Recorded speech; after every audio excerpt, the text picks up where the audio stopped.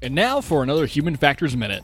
The probability of developing products and environments that are accessible for everyone lies within the concept of universal design. There are 7 principles of universal design that serve as a foundation for designers and human factors practitioners in order to help make usable interfaces for all people, no matter what age, technical expertise, or physical ability.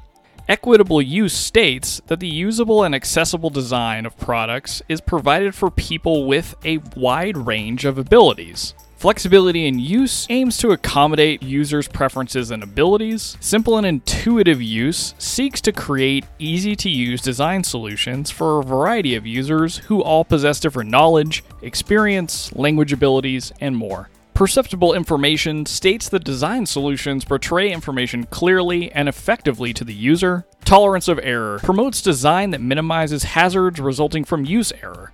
Low physical effort asks designers to develop designs that maximize comfort and minimize the discomfort that can result from too much physical exertion or unnatural body positioning. Lastly, size and space for approach and use states that users are provided with the appropriate size and space for approach when interacting with a design. By following these universal design principles, you can aid in promoting inclusive design to all users. This has been another Human Factors Minute.